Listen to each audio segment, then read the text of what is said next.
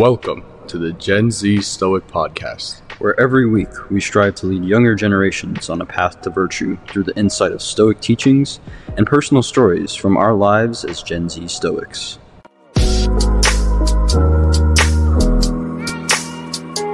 Welcome to this week's episode of the Gen Z Stoic Podcast. After a few weeks off with some hectic finals, my room flooding, and a bunch of other emergency situations seemingly popping up at the same time, we had to take a break from recording, which we apologize for, but we're officially back, and this week we're going to be talking about Stoic joy.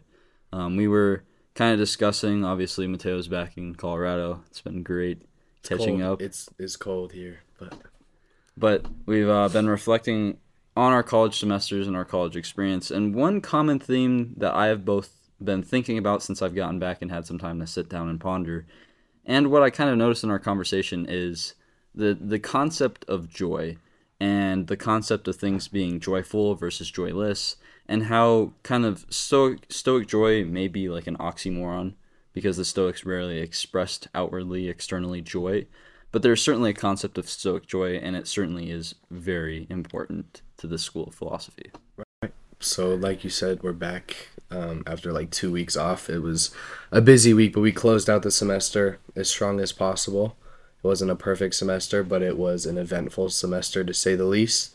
Both of our buildings experienced flooding this year. So there you go. There's that. But back to, so Stoic joy. So it's sort of funny that we're doing an episode on joy in a time that wasn't necessarily the most joyful for us these past 2 weeks. But moving forward, I think a good starting point is to ask, where do Stoics define that joy comes from? Like, where do Stoics find joy? What does that mean to a Stoic, right? So there's a few bullet points that I have listed out here. So one is the acceptance of fate, but not only the acceptance of fate, but the acceptance of the present moment, the acceptance of where you are in your path.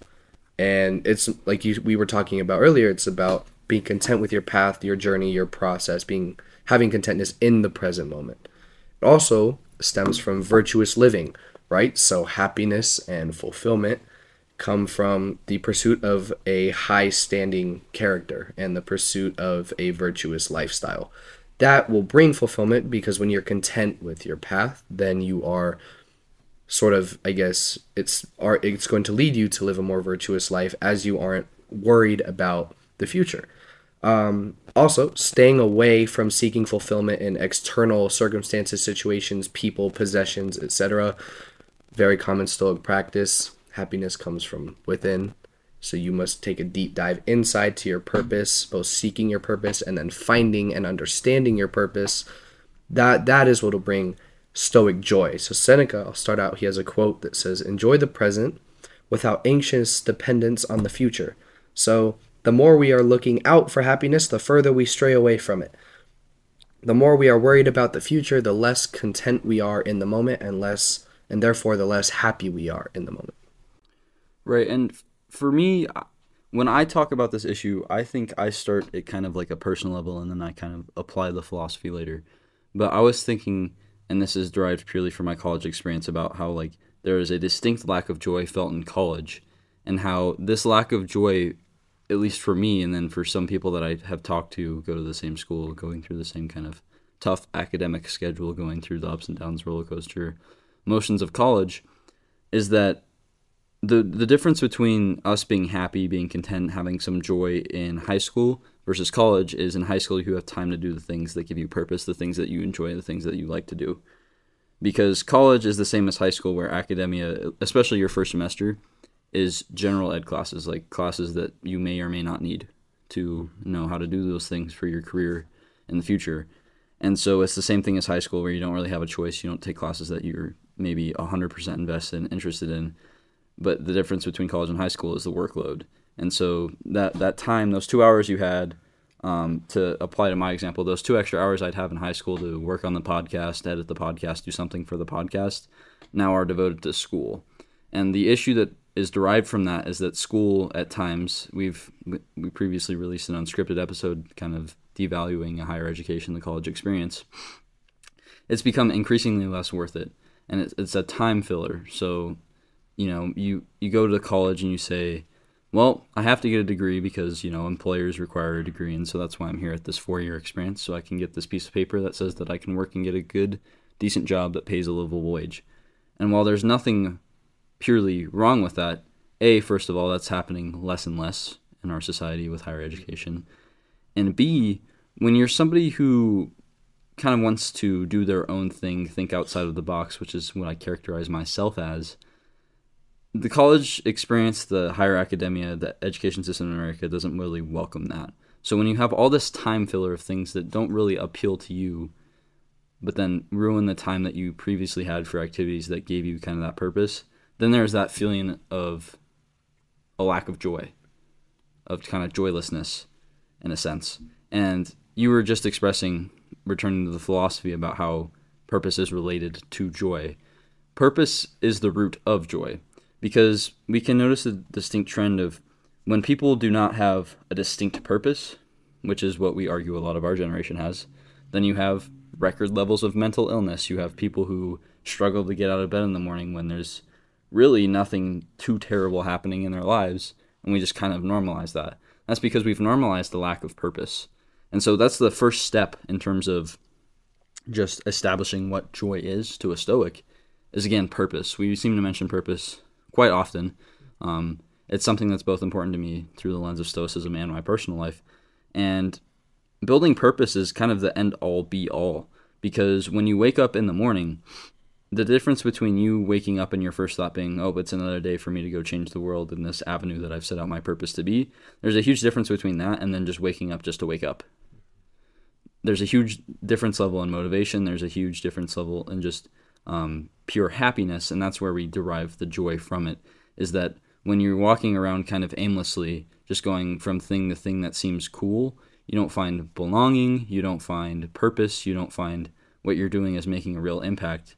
And then as a result, mental illness follows, or things follow that make you a less productive human being, somebody who is kind of encumbered in all of these issues, and you can't experience true joy if that's your state of being, your state of mind all the time. And so what the Stoics argued, in Seneca in specific, as he had numerous letters in his Letters from a Stoic where he talked purely about joy, and what they expressed is that, when you find that purpose, when you find that motivation, then values come with it, and so many other things come with it, so that all of a sudden you start living this life that provides you joy. Because joy is purely internal. And so I kind of did the reverse structure of what you just outlined. But when we ask where does joy come from, and, how do we get that, it starts with you. Because that's ultimately your guide to happiness. Is you're the only person who knows what makes you happy. You're the only person who can develop that sense of purpose that's able to kick you in the butt when you need to be kicked in the butt and get you out of bed, and able to do those types of things. And the difference in being joyous is the difference in whether or not you have that. You have that gut motivation that, propels you internally to do those great things and then feel good about them.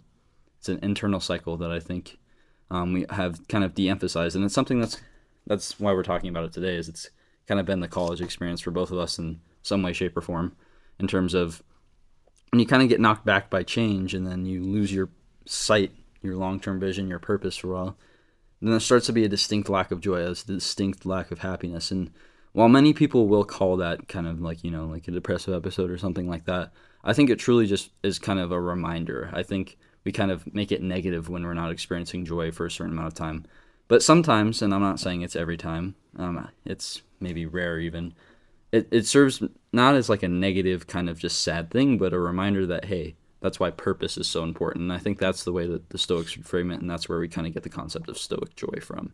And to build off your point with purpose, when you lack purpose and you're living a life that is very unfulfilling, you start to distract yourself, right, with instant gratification or just the cheap boost of dopamine to keep you happy every once in a while and to keep you distracted, right? I mean, you've got shows, you've got video games, you've got YouTube, all the things that are meant to capture your attention and keep you pulled in.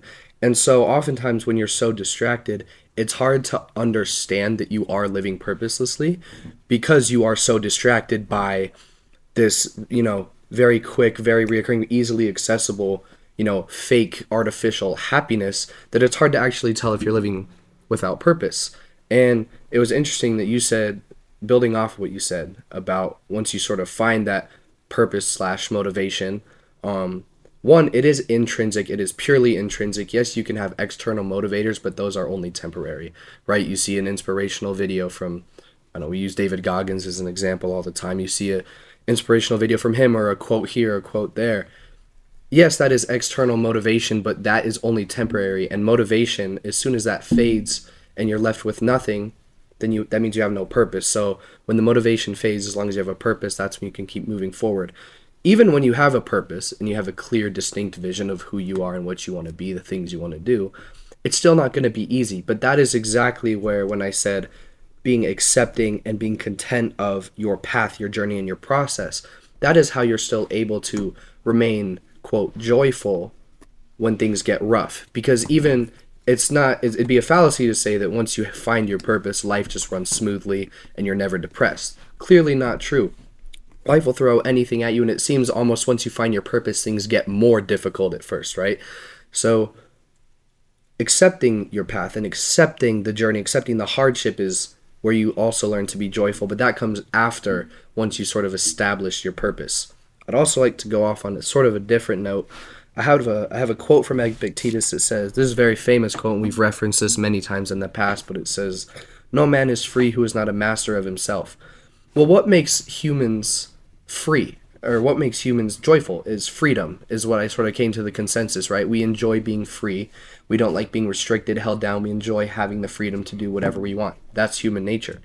So I came to the conclusion that if you fail to master your mind, you're going to be unhappy because you're not going to be free. If mastering your mind allows you to be free, then mastering your mind allows you to be happy. So while yes, finding your purpose is very important to finding what the Stoics would consider to be joy, mastering and conquering your own mind is equally as important, because if you are your life and your choices are dictated by your impulses, your emotions, and external factors, you aren't free to anything. You are simply a slave to these desires, these impulses, and you will not find true fulfillment, a true way of virtuous living, and therefore you will not actually find joy. So there's a couple things that I can add on there. I think when we talk about purpose, which we've discussed a lot, a kind of new analogy I came up for this week that I enjoy is that you're correct in saying that, purpose is not everything. Purpose is not kind of like the, you either have it or you don't, and you can't be successful.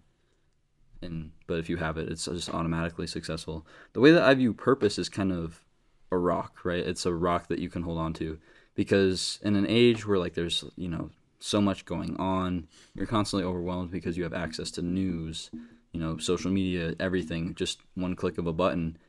You kind of get overwhelmed in a sense, in terms of there's so many possible distractions towards your purpose that it's very honestly excusable and easy for you to get distracted and get knocked off course. But having that purpose is your rock in that kind of wave of just information and distractions. The difference between having purpose and not is, if you don't have a purpose, you don't have anything to cling to as you're just kind of swimming through all this information, this kind of just instant gratification stuff that grabs your attention. You don't have a rock to grab onto. You're just going to constantly wade through all of that kind of mud and not find anything really meaningful. Versus if you have purpose, yes, you're going to get knocked off the rock from time to time because, the wave's just too strong and you kind of fall into this kind of cycle where you're kind of off course for a while. But eventually, you at least have something to cling to. You stick an arm out and there's the rock, and you can cling to the rock. You can climb back on top, and now you're on top of your purpose. And that's kind of the analogy that I've thought of this week, and it seems very, very kind of appropriate to the situation that we find ourselves in, trying to apply this Stoic philosophy in such a digital age. That's kind of the analogy that I like to use. And then there were two quotes that I kind of touch on from Seneca that really sum up what you were saying.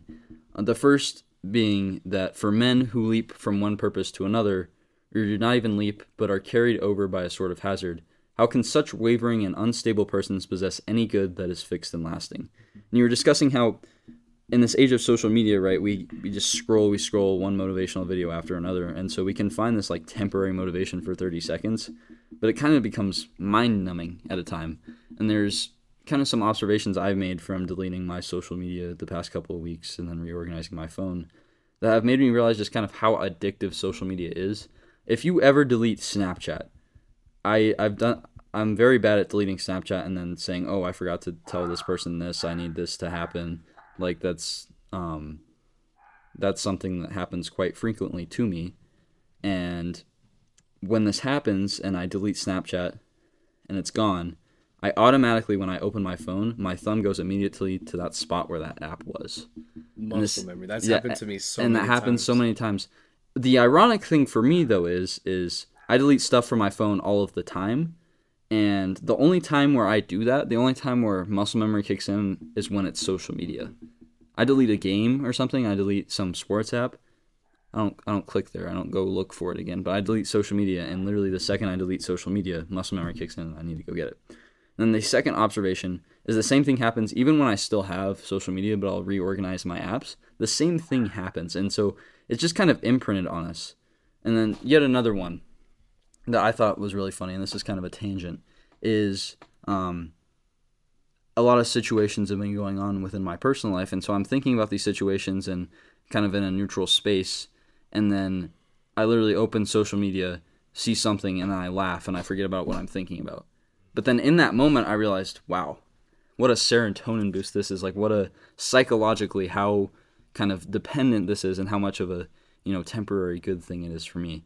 And so that's coming from me, who's somebody who I feel like is pretty well versed in the negative effects of social media. Obviously, I'm not an expert, but I've read quite a bunch of studies, done my own research on it, like looked into things. But for me to like still be in that mindset where like that happens to me, it just shows how addictive social media is. And now those kind of cool observations, at least in my opinion, cool observations that I noticed this week around social media. After that tangent, all of that kind of goes to show just how addictive and how short-term fulfilling that is in terms of you can just pick up your phone, click a button, and it's funny videos. And it's videos that, like, you don't have to think about the problems going on in your life because look at what this cute dog's doing or something like that. And nothing against the cute dog, but wouldn't you much rather, instead of just sitting on the couch filling up your mind with things that, distract you from your problems, wouldn't you rather go out and just tackle those problems so you don't have to worry about them? That's the difference between, purpose in our generation and the people who don't have purpose and who are fine just sitting on the couch, Oh, I did my 9 to 5 job. Oh, I did school. Oh, I'm going to go sit on my couch and watch TikTok for 3 hours. That's good living. There's always the cliche of, like, when we die, we're not going to be on our deathbed saying, oh, I wished I scrolled more on social media. And I think about that a lot, and I think about how, for our generation, that's maybe not true. I'm starting to think maybe that's not true. And then we wonder why people don't feel joy, and we wonder why people kind of have that mental illness. And it's because we just have this cycle of just fulfill your kind of short-term needs and maybe stuff out the negative thoughts, stuff out the situation that you need to handle, but you don't have to because you can use these distractions. And purpose, again, returning to my original analogy, is kind of how we do that. Because then we have something to cling to because, okay, I can either go sit on my phone and scroll and just do these things that aren't productive for 2 hours, or I can go to the gym, or I can, I can go hang out with people, or I can go, volunteer or something, anything that is more productive than I will sit on my couch, I will watch TV. And again, I say these things, and I think it's good to acknowledge that we also do these things. Like, I still sit on my phone, and I will scroll from time to time. I still watch TV, obviously. It's kind of hard not to. But the difference kind of is that there's points in time where I am able to take a step back, and I say, you know what, this is dumb. I'm going to actually go do something with my day. And the sad reality is there's a large portion of our generation, and there's going to be a large portion of the generation following us who can't do that, who think that it's genuinely okay, it's a productive lifestyle to, go get paid enough to, like, pay rent and food and then just, kind of stuff your face with unhealthy food and unhealthy living styles and unhealthy things and think that's a productive lifestyle. And sure, by the numbers, by the paper, right, you can pay for rent, you can pay for food, you can pay for water, and that's a productive living. But that's also a joyless living. And so that's how we tie in purpose into, like, the real world with social media, the digital age. That's how we tie in purpose to that, is that there's a wave out there of this kind of just unproductive lifestyle. And we're not saying that, you have to be 100% productive all the time. It's unrealistic and it's unhealthy. But being a net positive in terms of productivity is the end goal. And the way that you do that is even when you're, awash in YouTube shorts or TikToks or Reels, all of that, you eventually have a sentence or something like a person, something that's motivation to get you to that purpose. And that purpose drives you off the couch, drives you off the bed, drives you somewhere to where you are a net positive when it comes to productivity. And so that's why it's that rock. It's funny you say that is about productivity. This isn't necessarily related to joy, but it's certainly related to purpose. When it came to finals, college students hear finals and they're like, oh God, that means staying up till 2, 3 in the morning studying, right? And, for me, I was curious how this was going to turn out because every final I had in high school was a breeze. You don't study. At least we didn't really study. You look over a couple notes and you call it a day, if that. Now, Ren's shaking his head for those of you who aren't watching our YouTube, but the point is so I walk into this coffee shop that I used to work at on campus, right? And these people that I saw earlier, they said, oh, dude, like I have so much finals to study for. I have so much work to do, so many finals I need to work on. I'm going to be up forever. So I walk into this coffee shop and they're all on their phones right in front of their computers, like scrolling or texting. And I'm like, well, I'm not, an expert on human behavior, but I would assume that texting is not studying for finals, right?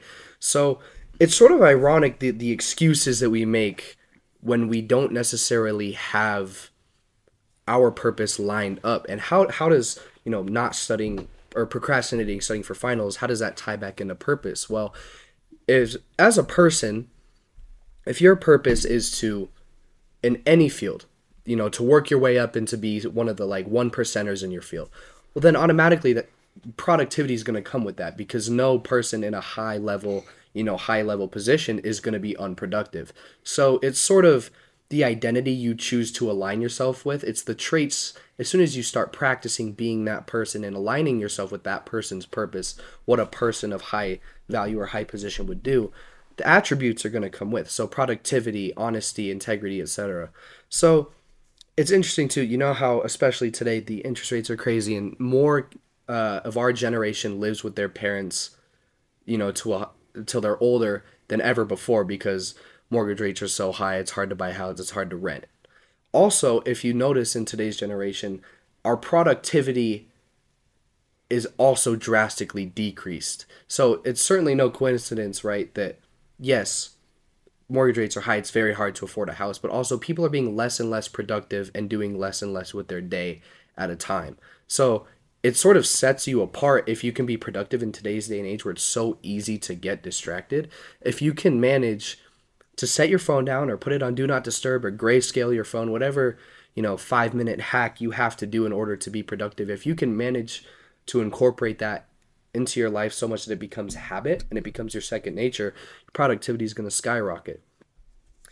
In any endeavor in which you choose, productivity will always prevail to be probably one of the most important attributes. So if you're seeking purpose, understand that whatever you choose to do, you're going to have to be productive. You're going to have to work behind the scenes. You're going to have to do the work when nobody watches. You're going to have to be the person who is spent going the extra mile. We recently did an episode, I believe it was episode 11, was the 101% principle. And that was sort of emphasizing the importance of how bad do you really want something? And that ties perfectly back into purpose and being fulfilled and being joyful. Is if your purpose, like you said, is a rock to lean onto. I want to go into this analogy real quick. So you said you can sort of lean back on it. You can sort of, grasp back onto this rock when you get knocked off. Imagine standing on top of this rock that you call your purpose. I sort of made an analogy in my head as you said this, so this is going to come out either really bad or really good. When you have a purpose, everything you do in your life, you sort of view through the lens of your purpose and what your goals are. If you have one goal, everything in your life, you're going to see it as helpful or not helpful or, balance, right? So if you're standing on top of your rock or your purpose, everything you see is going to be aligned with what your purpose is. So the longer you stand on top of your rock, it's sort of similar to viewing everything exactly through the lens of what your purpose is, right? The more you look out, you're standing on top of this rock, that is exactly equivalent to every event you go through, every single thing you do in your day, you're going to view it as how it's aligned with your purpose. Whether it's necessarily the first thing you think of or it's just in the back of your head all the time. Certainly, you know, I see people, and it's sort of hard to not judge people, and I must say I need to get better at not judging people in today's society, because I know what my purpose is, but I also know that I'm far from being perfect, and so it's easy to judge people that I perceive to not be having a purpose. But there's always the Marcus Aurelius quote that sticks in my mind that says, before you judge someone else, think of the flaw that you have that's equivalent to what they have, right? So don't judge someone if you're guilty of the same thing. But tying that back into purpose and being joyful, when you have established your purpose and you want it more than anyone else, tying it back to the 101% principle, and you're willing to go the extra mile, you will set yourself apart from people. And sometimes when you're so deep into the process, you're so deep into this journey of self-improvement and whatever endeavor you're choosing to embark on, it's hard to see the progress you've actually made until you really step back. And so I would encourage you to keep records in whatever you're doing, to keep to track your progress, because looking back is what really allows you to see how far you've gone. It's hard when you're really focused on the present moment or even the future to see how far you've gone. And so that's what brings me fulfillment, celebrating the little wins, the small steps, the baby steps, is when I keep track of my progress. I can look back and say, oh wow, even a few months ago we were here. Look at our podcast, for example, right? Beginning of the year, we had no idea what we wanted to be. We kind of set some ambitious numbers, and did we reach those numbers? No.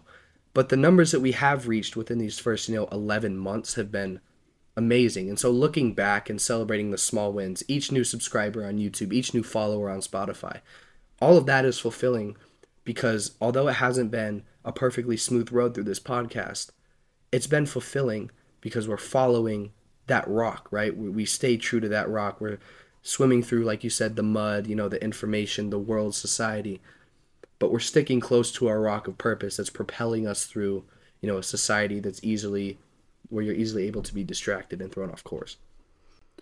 Yeah, and there's a lot to unpack in what you said there, and I think one thing that was kind of missed is it's good to have like that numbers kind of purpose with the records you mentioned and keeping track and keeping yourself accountable. But I think another thing is mindset based, and one of the things that Stoic joy kind of defines is the ability to like be self-confident, the ability to stand up for what you believe in. I think that's something that's outlined very clearly in kind of Stoic's definition of joy. Seneca has a quote where he's talking about, where joy comes from, where human good comes from. And he says it comes from a good conscience, from honorable purposes, from right actions, from contempt of the gifts of chance, from an even and calm way of living which treads about but one path. And so you notice the common theme through all of those things are goodness, right? Righteousness, just a calm demeanor, really kind of virtuous person. And so, we've obviously talked a lot about purpose, and so we can kind of move on from that. But one of the results of purpose, right, is you start to make purposeful decisions. You start to make values-based decisions.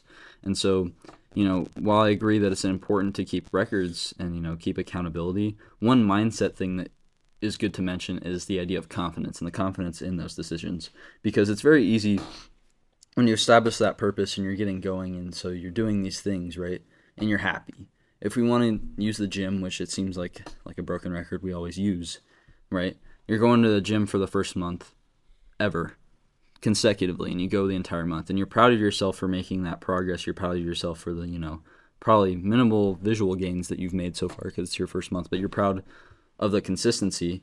But then, and so there's that joy, right? There's that pure joy. And, when you make such great accomplishments like that, for what I've noticed in my life, and I feel like it's the general human experience, you kind of start to see everything through rose-colored glasses. Like if you're really proud of yourself in one area, you're going to start to be prouder of yourself in other areas of your life. It kind of translates over. And so you're kind of going through that cycle, but then some person makes some very negative comment, questions what you're doing, and that's a sticking point. That's a sticking point for me that we need to mention is that confidence in those situations is part of the Stoic joy, because it's a joyful thing to be able to be very, very confident in your decisions and stand by them always. That's a very Stoic thing, and it's something that relates very closely to our definition of Stoic joy. Is just that self-confidence derives itself from a place of, you know what you value, what your purpose is, and you're going to stand by it. And that's a very powerful trait to have. And so that's why it's so joyful, is because in that situation, right, where you went to the gym for a month consecutively, you're at that decision point where someone makes an extremely negative comment. Are you going to react negatively either by kind of going at them, or are you going to react negatively by feeling like you're judged and then you stop being consistent, or you let it ruin the joy that you've experienced from the first month at the gym? Or are you going to react positively and recall that joy, recall that purpose, and say, some kind of neutral remark, I don't know what it is, kind of depends on what they say to you, but if they critique you for going to the gym, they say it's weird, you can just say, it's weird for you, but I enjoy it, or something like that, something that's, non-confrontational, something that's a positive reaction. And I think that's kind of where the second step of Stoic joy comes in, is when we said from the jump that it comes from within, that means, are you going to let external factors, like Seneca talked about earlier in this letter, are you going to let external factors from the outside influence your joy, or are you going to be able to find a constant source of joy which is only influenced by you? And the way that you do that, an aspect of that, is confidence. Pure confidence in your ability to make the right decisions that align with your values. So that's why it's so important, and we put such an emphasis on purpose and those values. It's kind of crucial for you to have that clearly defined something that works for you, so that you're able to always defend it, uphold it, and act through it. Because when I read this quote again about what joy is, where Seneca says, good conscience, right? You're able to stand by your conscious decisions. It's something that comes from a place of goodness, from honorable purposes, right? Obviously purpose, from right actions, from contempt of the gifts of chance. You stand by your decisions. You don't get lucky, right? You make your own decisions. And from an even and calm way of living. So you don't get confrontational. Somebody makes something negative, let them be negative. You're positive. So this quote really closely aligns to what we're discussing here, and that's why Seneca is probably the Stoic forefather of this concept of Stoic joy, is because he wrote so much about it. And it clearly outlines here, right, that confidence and that ability to self-regulate is very, very crucial to joy, because you're able to stand by all of those decisions, and you're able to still be joyful with them, even if people around you are being detractors, people around you are being naysayers. And so that's why it's important to kind of have that confidence, is that you're not going to get knocked off the joy that you're experiencing, because, again, it comes from within, and the only way that it's going to stay kind of an internal factor is if you don't let external factors kind of affect you on that path. And that the way that you do that is what we define now as self-confidence. Right, and that almost exactly sort of ties into, self-regulation. Exactly, that quote from Epictetus is mastering yourself. So once you sort of master your ability to react to situations logically, that's what self-regulation stems from, right? So once you master, because you can't control everything that happens to you, but you can control exactly how you react in every situation, which makes you powerful. If you have control over your reactions to any situation, whether it's a negative comment or someone trying to degrade your progress, your reaction sort of dictates the next steps of that situation. So if you can be strong enough to self-regulate yourself, then you become a stronger and a more joyful person, disallowing the external factors to affect you and to affect your day.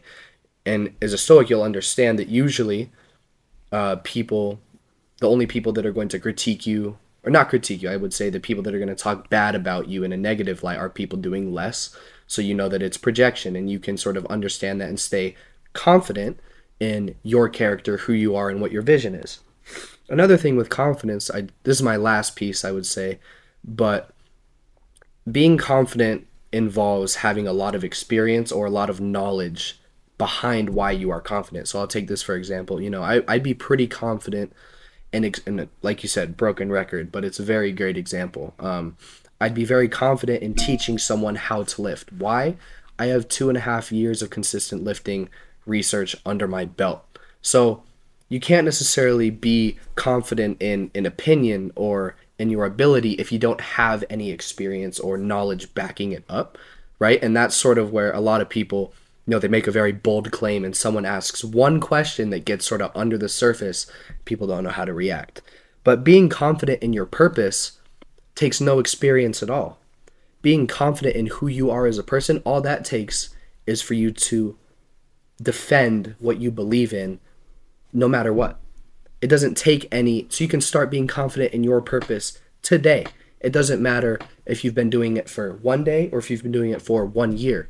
Being confident in who you are and who your purpose, all that takes is sticking true to your character and not allowing, like you said, an external factor to dictate your decision. Even if it was you versus 50 people. If 50 people are telling you you're wrong, you're still going to say you're right. So that's sort of my closing piece on confidence, and I thoroughly agree with you that confidence is equally as important to purpose when it comes to finding joy from a Stoic perspective.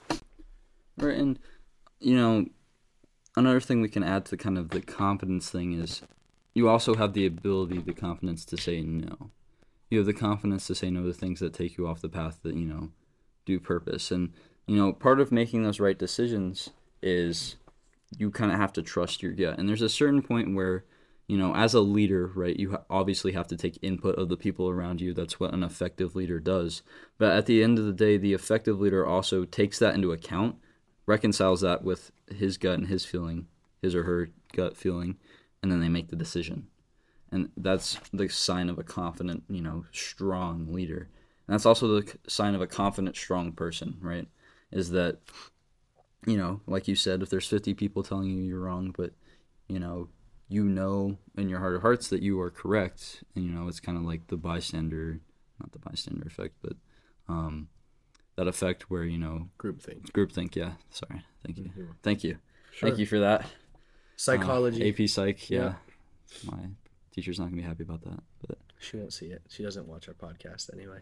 That's unfortunate. Yeah, she makes fun of our podcast. Anyway, we're going to cut that. But anyway, so that concept of groupthink, you're not going to be somebody who falls victim to that. And it's very hard to do, but it's certainly humanly possible. And I think that confidence is the root factor behind that. And so as you walk through life, right, and you get faced with those kind of, decision points where it's a crucial decision, like, where are you going to go for college, or are you going to go into college, or, what job are you going to take? You have to kind of reconcile, obviously there's certain people's inputs who are going to matter most, and you should take those into account. But at the end of the day, I have true faith in most people's ability to say, I know myself, I know my situation, so this is the best decision that I'm going to make, and then you stick by it. And may you upset some people doing that? Certainly. That's certainly a possibility, and it's certainly likely because you have to face a lot of those hard, tough decisions in your life that you're going to make some people upset when you make those decisions. But the reality is that your joy outweighs those people's disappointments because it's your life when you make those decisions. Mm-hmm. I think that's something that it's kind of tough for people to discuss and admit, but right, when you are deciding something that is personal like that, and it's a tough decision, where am I going with my life? What path am I going to take at this certain junction in my life? It's your decision, and it's your joy that overweighs people's expectations, people's kind of advice, people's feelings. Mm-hmm. Your joy outweighs that because it's your life and it's your decision, and I think that's a key aspect of confidence, as well as the realization and the self-awareness that, while there are times where I need to put other people's needs ahead of my own, this is not one of those times when I'm making a very crucial decision that alters, where I'm going with my life or what my path is, what my purpose is.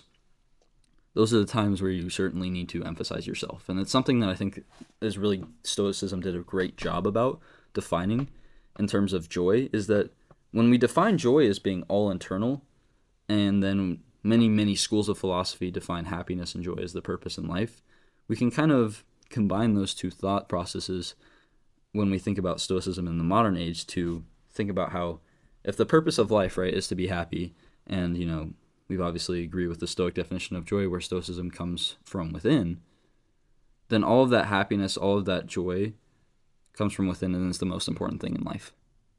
So you should obviously prioritize it as such. And I think that's kind of my concluding remarks around confidence. And I think the final the final aspect of Stoic joy that I'd like to talk about is Stoic joy is not necessarily cheerful. I started off by saying earlier that, Stoic joy is kind of an oxymoron because Stoics aren't like openly like happy and all content and joyful, and it's an internal thing. And therefore the result of that to kind of the external audience is not a cheerful joy. But Stoic joy is more permanent, because when we kind of define modern, like your just kind of textbook definition of joy, it seems almost temporary. Mm-hmm. It seems like, when you're cheerful, you've got a celebration. This is a joyous celebration. It's a celebration, so it's got a time and a date on it. But when you look at Stoic joy, where it comes from within, it comes, you define a purpose. You have, these value-based decisions. You go to places that share these values, and then you develop this sense of confidence, self-awareness. You stand by these decisions, right? That's permanent. Those are traits, those are actions, those are behaviors that if you truly, make them a habit, they become permanent. And so that sense of joy that stems from them also becomes permanent. And it's so interesting, that Seneca talked about this. He talks about how, when the joy that he's talking about, the joy that he defines repeatedly in his letters to a Stoic, is something solid, and it's something that kind of discloses itself to you, and it's something that's permanent. He says it will never fail you once you have found its source. And so we as a podcast, can't obviously give individual advice because we have to be general. We have an audience. So our advice is general, but you can see through this quote that you have to find its source. It's entirely a you-based task, right? You can have the structure, and I think it's a successful structure, but if you don't have an input to this entire system of how joy works to a Stoic, then there can be no output. There can be no joy. If you don't have a proper input that fits the system and is something you can always stand by, will always make you decide to do actions that are right, actions that are good, will not lead you down a dark path, something that's wrong, something that you can't agree with. That's the right input, and you have to find that, or else the system doesn't work. And I think that's something that I like to end with this quote on, because while we give this advice and we have all these quotes and we have all these analogies, right?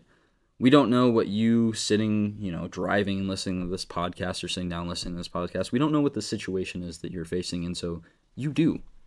And so I think the thing that we can do, and the thing that is most valuable to me about this episode, is inspiring the confidence in you to be able to go out and find that source. Or more so, go within yourself and find that source. To go find that source. We want to inspire the confidence because, again, you may view yourself as somebody who is not, this intellectual person. You can view yourself in so many different ways, but the objective reality is no matter what you view of your intelligence, you know more about yourself than anybody else. And so you are more apt than anybody else to go find the source that will inspire you to feel joy. And there are times where you're going to let people in who give you advice about what that input is, what that source is, and it's going to lead you on the wrong path. And there's also going to be times that, people give you good advice. There are going to be times where you feel like you've kind of lost that spark, and there are going to be times where you feel like this is just a renewed experience and you're more motivated than ever. And that's just the ups and downs of life. But the kind of things that we talked about today, that confidence, awareness, emotional regulation, purpose, those things are the unwavering facets of life. Those things, they may change form in some way, but they're still there. There's never, if you establish that purpose, you establish that confidence, it's always there. And as we kind of wrap this episode up, that permanent joy is something that should absolutely be cherished. It's something that, while Stoics didn't, covet emotions, they didn't really like emotions all too much. And modern Stoics haven't really changed in terms of a lot of these emotions.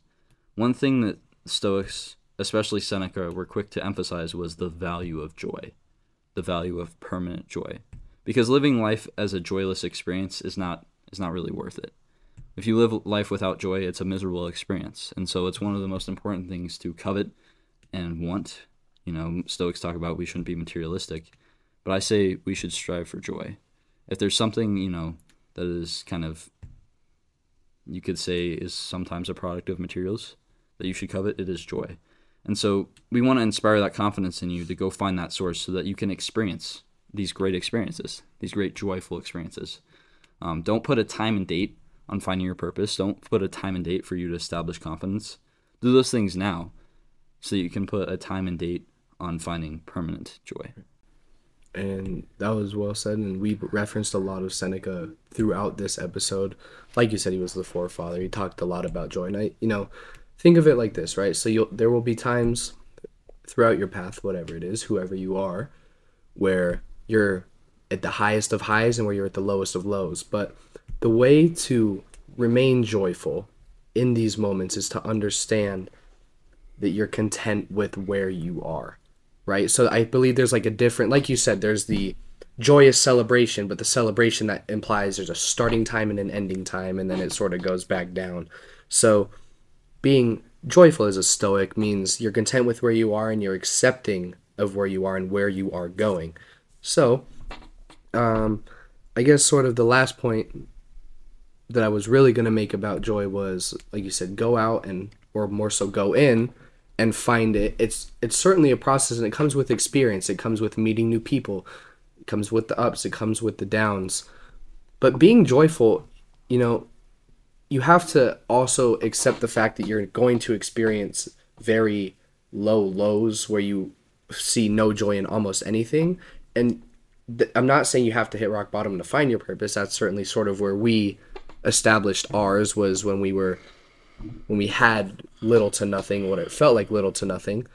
But Stoicism was a great way out. It was a great way forward. If you don't know what direction you want to move in, that's fine. But moving any direction is better than staying in the same place. That is the advice I would give you. If you don't know where to go, at least take a step in any direction. It's better than staying where you are and never taking the risk of being joyful. Marcus Aurelius, I remember in Meditations, he talks about how, tragedy and hardship and heartbreak, they all happen to good and bad people. Therefore, they are neither good or bad. They simply just are. They're a part of the human experience. They're a part of life. So accepting that fate, accepting those emotions, experiences, will allow you to be more joyful throughout your life. Right, and the last note I want to add is not really one that's, like us, doing the podcast original, is that I have recently come to find a book called A Guide to the Good Life, The Ancient Art of Stoic Joy. It's by William Baxton Irvine. I have not read it. I have read the online preview. It's about 10% of the book. But I've heard great things about it. I will be reading it soon. It's in very many libraries, and so I would encourage our audience, if they want to hear more about Stoic Joy, if they want a 300-page report instead of just an hour podcast, check out that book. It's available for purchase. It's also free at many libraries. I will be reading that book very, very soon, and I will be probably commenting on it on the podcast itself. So just giving a heads up on a potential resource that I will also be reading. If you'd like to connect with us and talk about that book, be sure to hit us up. This is not an ad. This is just an honest review, and this is an honest... Yeah, this is just honestly what I'm doing with my life. No ads here.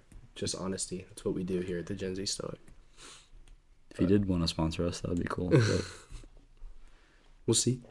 But yes, a good resource, and if you would like to discover more about Stoic Joy and how that's defined.